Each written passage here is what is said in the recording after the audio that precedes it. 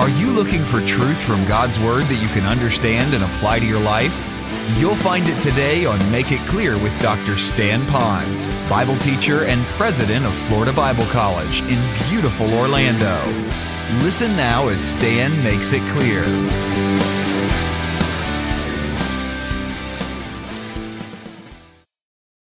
Well, the big question is why do we lock our cars? Why do we have an alarm system right here in the sanctuary when we're not here at night? And when you go to the third floor, you have to remember this long number to make sure you punch it in time so we don't set out this huge screaming alarm.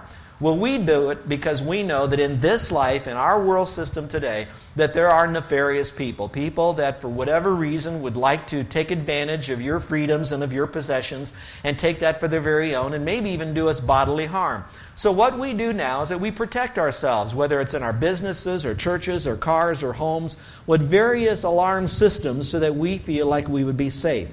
Yet at the same time, as believers in Christ, we often do not put up a type of alarm system to recognize that there could be spiritual and intellectual dangers that could lurk out there that are trying to, by way of Satan, to come in and steal us from not thinking correctly. Or worse, to feed us error that we in turn choose to believe. Based on that, we raise a value system, and then we live a life based on what we've chosen to believe, to think to be true, only to find out later on, hopefully, that it was a lie and we can make a mid-course correction. The unfortunate thing is there are millions of people that are dying today who have believed that lie and they did not respond to that alarm system that God has out for them. And then I'm thinking of another illustration that might work for you. You know, and I remember the day that we're on the island then. Do you remember how that maybe you were having breakfast and getting ready for church on a Sunday morning, you felt your house or apartment or building quake? How many of you remember that? Okay, I do. And I'm looking around and thinking, let's see, we're down below and the Wongs are above us. You know, so I'm thinking, do we run outside? What do we do? And then the quaking stopped. But when it stopped, do you remember how the entire island was shut down with power? There was no power except for some remote auxiliary power at different places. And of course, it was hard for us to have church services here. The street lights weren't really working. They told people to stay home, don't get out on the streets. Because you know what would happen if you're driving down the road, the street light's working, all of a sudden it quits. So do you stop? Do you start? What do you do? And there could be mass confusion and even injury and death at a light that went out. We know how bad that was. I remember how excited we were, though, when the lights went on. We're at the Wong's home. They had the family over there. We're on the dark back porch having this little auxiliary light we had on. And then all of a sudden we were watching the various hotel lights come on Waikiki. And we could hear from their house 9 blocks away the people that were out in the streets for hours and hours cheering when their hotel lights went on, when they could finally get a shower. Well, again, when the lights came on, we felt safe again. Well, I'd like us to have the light turned on of the Word of God so that we too can be safe. And at the same time still guard our minds against error that would be out there. Now, Paul recognized the seriousness of that. While he never lived in Colossae to our knowledge, he loved those people with a passionate love, so much so that he was in conflict that they would know truth and live truth. And he knew that they lived in an environment that they too had a lot of error that they either grew up with or that they have gone beyond and had truth, but they were hearing error again from the surrounding community and lifestyle of the people that they were in. And so again, he was wanting them to not be deceived, that they wouldn't be cheated, that they would know truth. And he said that 3 times in one passage, constantly warning them of these things.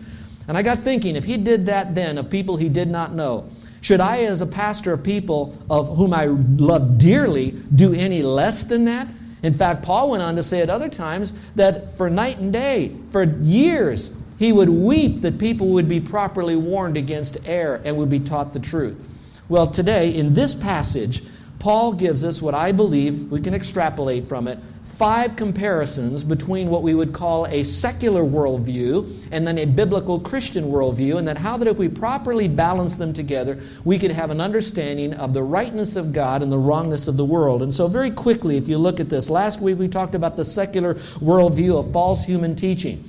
It came from people who wanted to get close to some God, but they did it their way, sometimes bringing in from their past of their Jewish heritage, some of it from their Gentile teaching, all wedding it together to get closer to God. And here's what he said. He said, beware of legalism, and that is doing more works, or beware of mysticism, which would be doing worship but of the wrong object. Instead of Christ alone, it often would be angels and other principalities. And then asceticism is doing without things. So either do more, worship the wrong God, or do without things.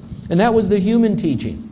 Now, those of you that are alert to what you're hearing today in what we might call religious teaching or the teaching of the hereafter, you can find salt and peppered in that information, some of those very same errors there. That's false human teaching. But against the biblical worldview, you have the true teaching of Christ, which he was saying that it's not more deeds you do. It's not worshiping angels, thinking that if you worship this mystical angel, that will get you closer to God. And it's not stopping things in your life that's going to get you closer to the Lord. We learned that when you have Christ, you have everything, because everything that pertains to godliness is found in Christ and Christ alone. Then the second worldview was the external and the physical. How that the world, in their understanding of their God, every God of their God, it's something to do with the external. Now, some of you might say, yes, but what about the New Age people? What about those that are in all this mystical stuff?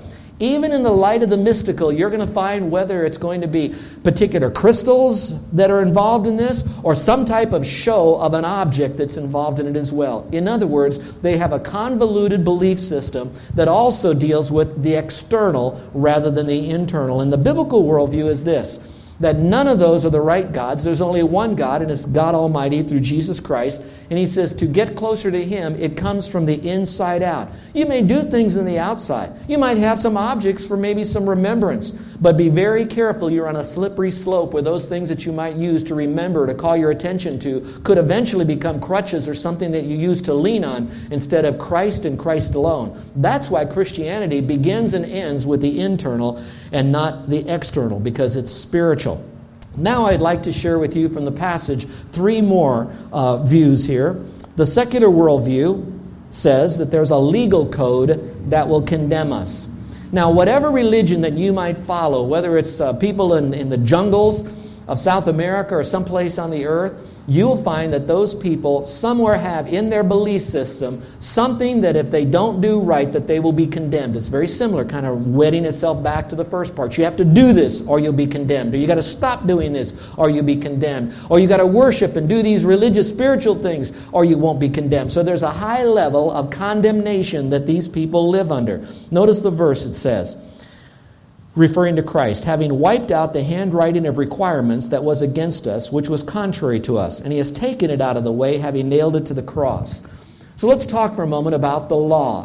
When people today hear the word the law, they kind of have this attitude of, oh, no, the law, that's horrible. How many of you remember, it wasn't just but 2 or 3 years ago that almost all over communities in the United States and here on the island, you would see various signs that would have the 10 commandments, and then they have all the commandments written out. How many of you remember that? Okay, and you probably even had a sign, and I don't know who you are, and if you did, I'm not saying that's wrong. What I am saying, though, is that everyone's attention was drawn to the law.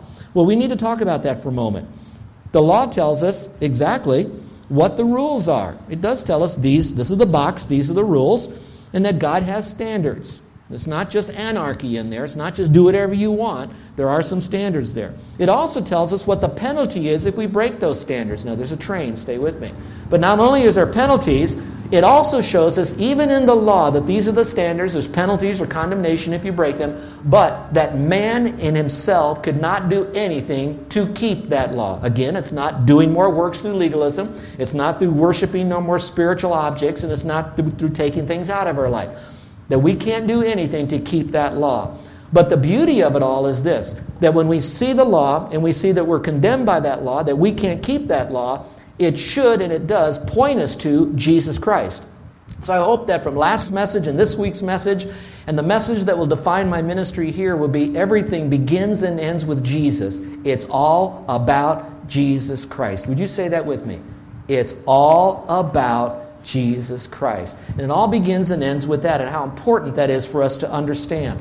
So let's look at it now. What's the biblical worldview? And it would be the forgiveness of sin. Now, I want to park on this for just a couple minutes because this is so critically important to the Christian belief system, is the forgiveness of sin. Now, I'm not going to say that there aren't other religions out there that will talk about forgiveness. And there could be various belief systems way beyond religions that might say that if you do this, you can avoid condemnation.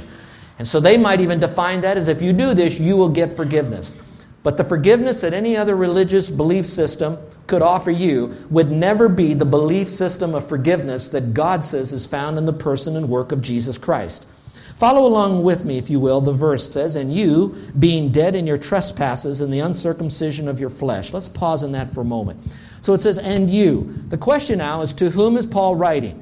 Now, obviously, he's writing to anyone who might want to read this, but specifically, he's writing this to believers in Christ in Colossae, which could say that would be you and me. So he wants us to know something that we should have already embraced. So he says, "I want you to know this, you being dead in trespasses and sins." Now, and again, that's a little bit past tense.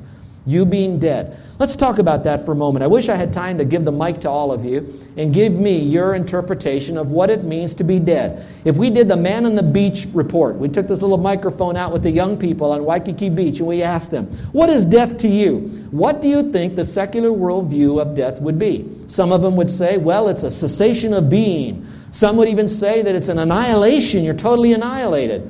Others would say that you could be in such a state of soul sleep that you're kind of like half asleep, but you're not really asleep, but you don't have a lot of control, kind of a soul sleeping situation. And then the list could go on and on about what death is.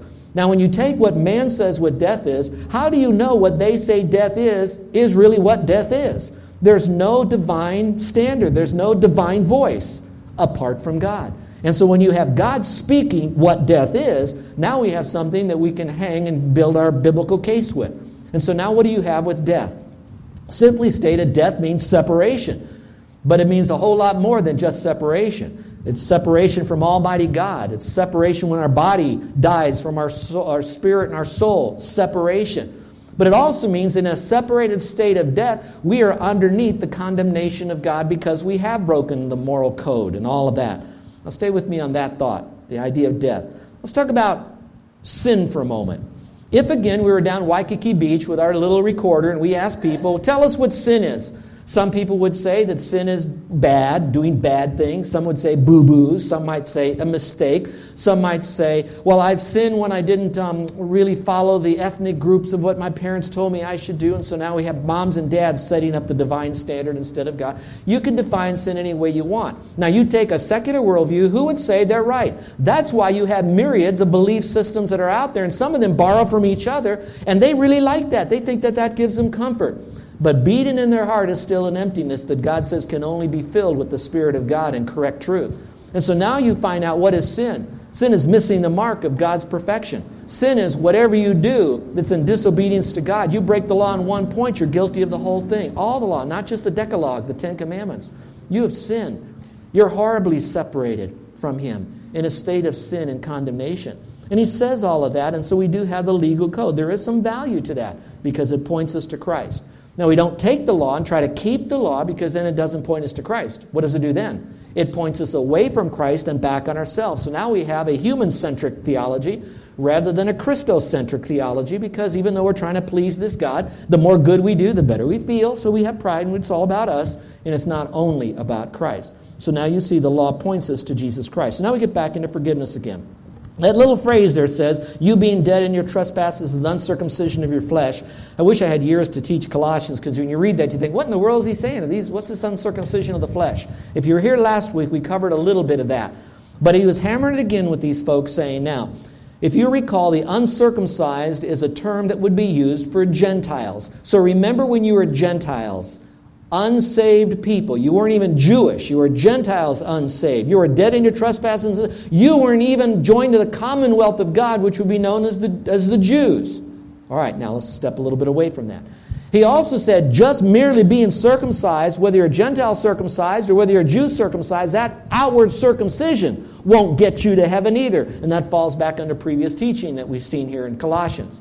So he's basically saying, you are so lost, you're not even connected to it by heritage like the Jews are. You are dead in your trespasses and sins. Now listen, this is critical. That's why if you go to churches and they could have any brand on the side, they can sing even some of the same songs that we do and carry a Bible like you have. But if they're going to leave you the impression that you must do anything apart from faith alone in Christ, then what they're trying to do to a lost person is trying to get a dead man in trespasses and sins to dance. He has no power. A person, no matter how much he does good deeds, no matter how many times he wants to worship God in his song and lifestyle, or how much he wants to take out of his life, he's still dead in trespasses and sins, so you cannot get that person to do anything. So be very careful of the impression that you leave in the mind of a person who's listening to your simple gospel presentation. They're dead. And the only one who could bring them to life again is not themselves by making reformation. It's by a spiritual transformation that occurs the moment they trust in Christ. Stay with the verse. It says here, you being dead in your trespasses, uncircumcision of your flesh, he has made alive together with him. Now, if you want to, you can mark that. It says, he has, past tense, made you alive. You don't make yourself alive. There is a supernatural ignition switch that goes off by the power of God. It is so supernatural, so eternal, so permanent, that once it's ignited, you can't ever unignite this thing because he took over and he made that change. You were dead. Now, how does that happen? It says here, you has he made alive together with him. Now, if you will, circle the phrase together with him. That means that you'll be eternally alive as long as Jesus is eternally alive because he made you alive together with him. So as eternal as Jesus is, that's how eternal you are. Where Jesus goes, you go to heaven because you have that divine nature of him. He made that alive inside of you. And notice how he did this. It says here, having forgiven you of most of your sins. Is that what it says? It says how many of your sins? All of your sins. Now, you can do this on your note, but let me urge you to do it in your Bible, but then write it on your heart. That word all, now some of you that are coming out of a particular religious background that says that you have mortal sins and you have venial sins. Mortal sins, if you commit this real bad sin, there's no hope for forgiveness for you. If it's a venial sin, it's small, and you can get some if you give enough money, pray enough, do enough penance, do enough special stuff, and maybe you can get out of this purgatory and finally make it to heaven, and they got a whole different way depending on the particular Christian leader, priest says. Now I'm going to come back to this. With God, there are no mortal and venial sins. With God, every sin is a sin, and the worst sin you and I could commit is the sin of what is known as unbelief. Because it's from that sin most all the other sins proceed because it comes from a dead and depraved nature. And so it says here that he has forgiven you of all trespasses. So there is absolutely no sin that is unforgivable in your heart when you trust Christ as Savior. And I know the argument about the unforgivable sin. Let me talk about that for just a moment, all right? It's said in the context where Jesus was being accused of casting out demons in the name of Satan. And so they came against him for doing all of that stuff. And that's when he says that they're blaspheming the Holy Spirit, which is the unforgivable sin. What they were really doing now is when Jesus was doing this, he was doing this by power of God, Holy Spirit, the Trinity there. He was doing this. It was an act of Almighty God. They said, you are not God doing this. This is of some other being. You are of Satan. So what they were doing is saying, we don't believe you are Lord God. And we could even say that again. We don't believe you are Lord God Savior. We don't believe who you claim to be. So in other words, they were not believing. So the sin of unbelief is not believing that Jesus is the Lord God Almighty who is the Savior, paid for sin by faith alone. I know I'm stretching it out from that passage. But the main context is that they were claiming that Jesus wasn't who he claimed to be. And the moment we embrace Christ as the Lord, and then he is our Savior, and we trust him completely, that unforgivable sin is forgiven. It's done. And we're done. And we have eternal life. Now let me come back to the passage. Forgiven you all trespasses. Then it says, having wiped off the handwriting of most of the requirements. Is that what it says? No, it says of the requirements, having wiped it away. Now as I did the study of the Greek, I'm going to try to contemporize it. First, in the Bible days, they would write on either parchment paper that would be more paper like you pound up bark and all that, so we call it more botanical paper. Then they would do it on vellum. Vellum would be animal skins that they pounded and turned it into paper. So whether it's paper or plants paper or whether you have animal skins that they wrote on, they would then write with different kinds of pens. Now that pen would not have the acid like our Bic pens would have. How many of you growing up, you heard the story, don't use a Bic pen in your Bible because when you wrote in your Bible it would bleed through. Remember when you heard stuff like that? Bic pen, write first time every time with a Bic pen. Well, they wrote it with non-acidic type of ink. They did it so they could wipe and change. We had markers. How many of you seen these big white slick boards? And if you took a magic marker and you wrote on that board, if you used the wrong marker, you could not wipe it off. How many of you used the wrong marker and you tried to erase it and afterwards you did this? What have I done? All right? Because now you get a special chemical, blah, blah, blah. You can't get it off. It stays as a stain. This is talking about he wiped it off. He took all the sins that you've committed, no matter what they are, whatever was written against you, whatever thoughts that were wrong, your talk was wrong, your walk was wrong, whatever you did, whatever you believed, however you thought about going to heaven, it was wrong. And God says through Christ and His redemption and forgiveness, He says, I'm going to wipe all that stuff away so that you can have a new start with God and God alone. So He says that He's going to do this. So He wipes it all away. What a glorious thing that is.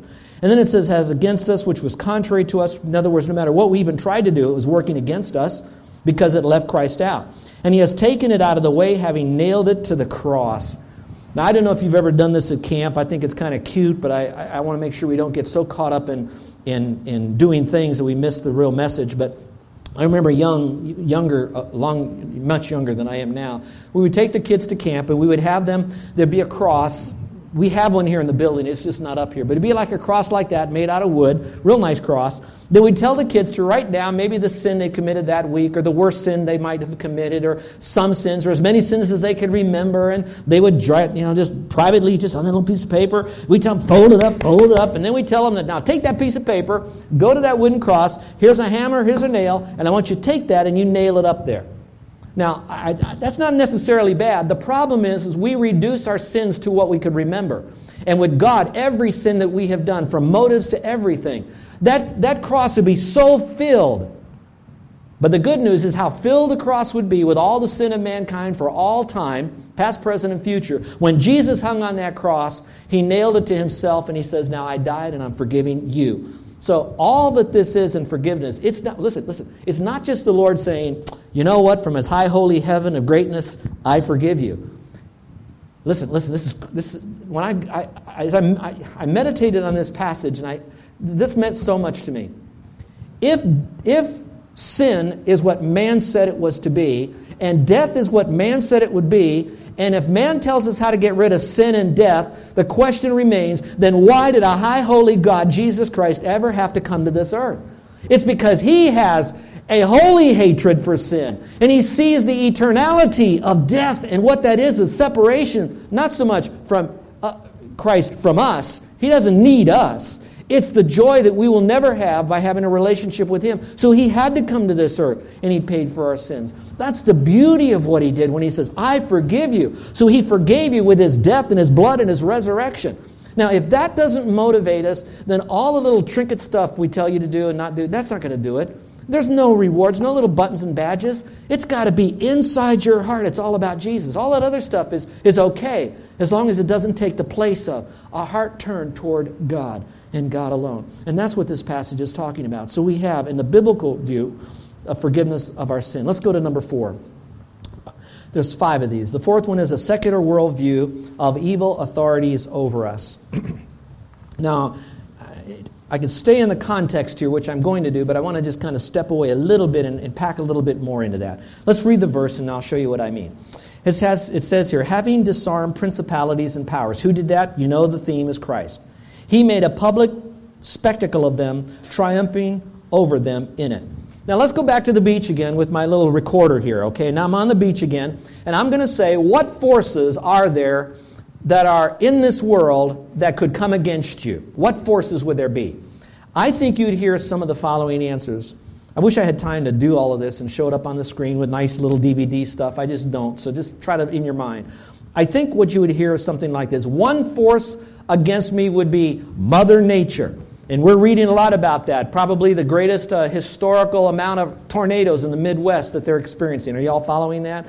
And you think about other tsunamis and other hurricanes and cyclones and all that's going on, and dams that break, and the list goes on. And so they're going to say, look at this force. It must be evil. It's funny how that when things go right, God doesn't get the glory for the sunny day. We just, hey, I deserve that. I'm entitled to a good day. When the day is bad, all of a sudden, how can God do such a thing like this to me? So God, they always think, is a monster God, and they don't have any understanding what God is like.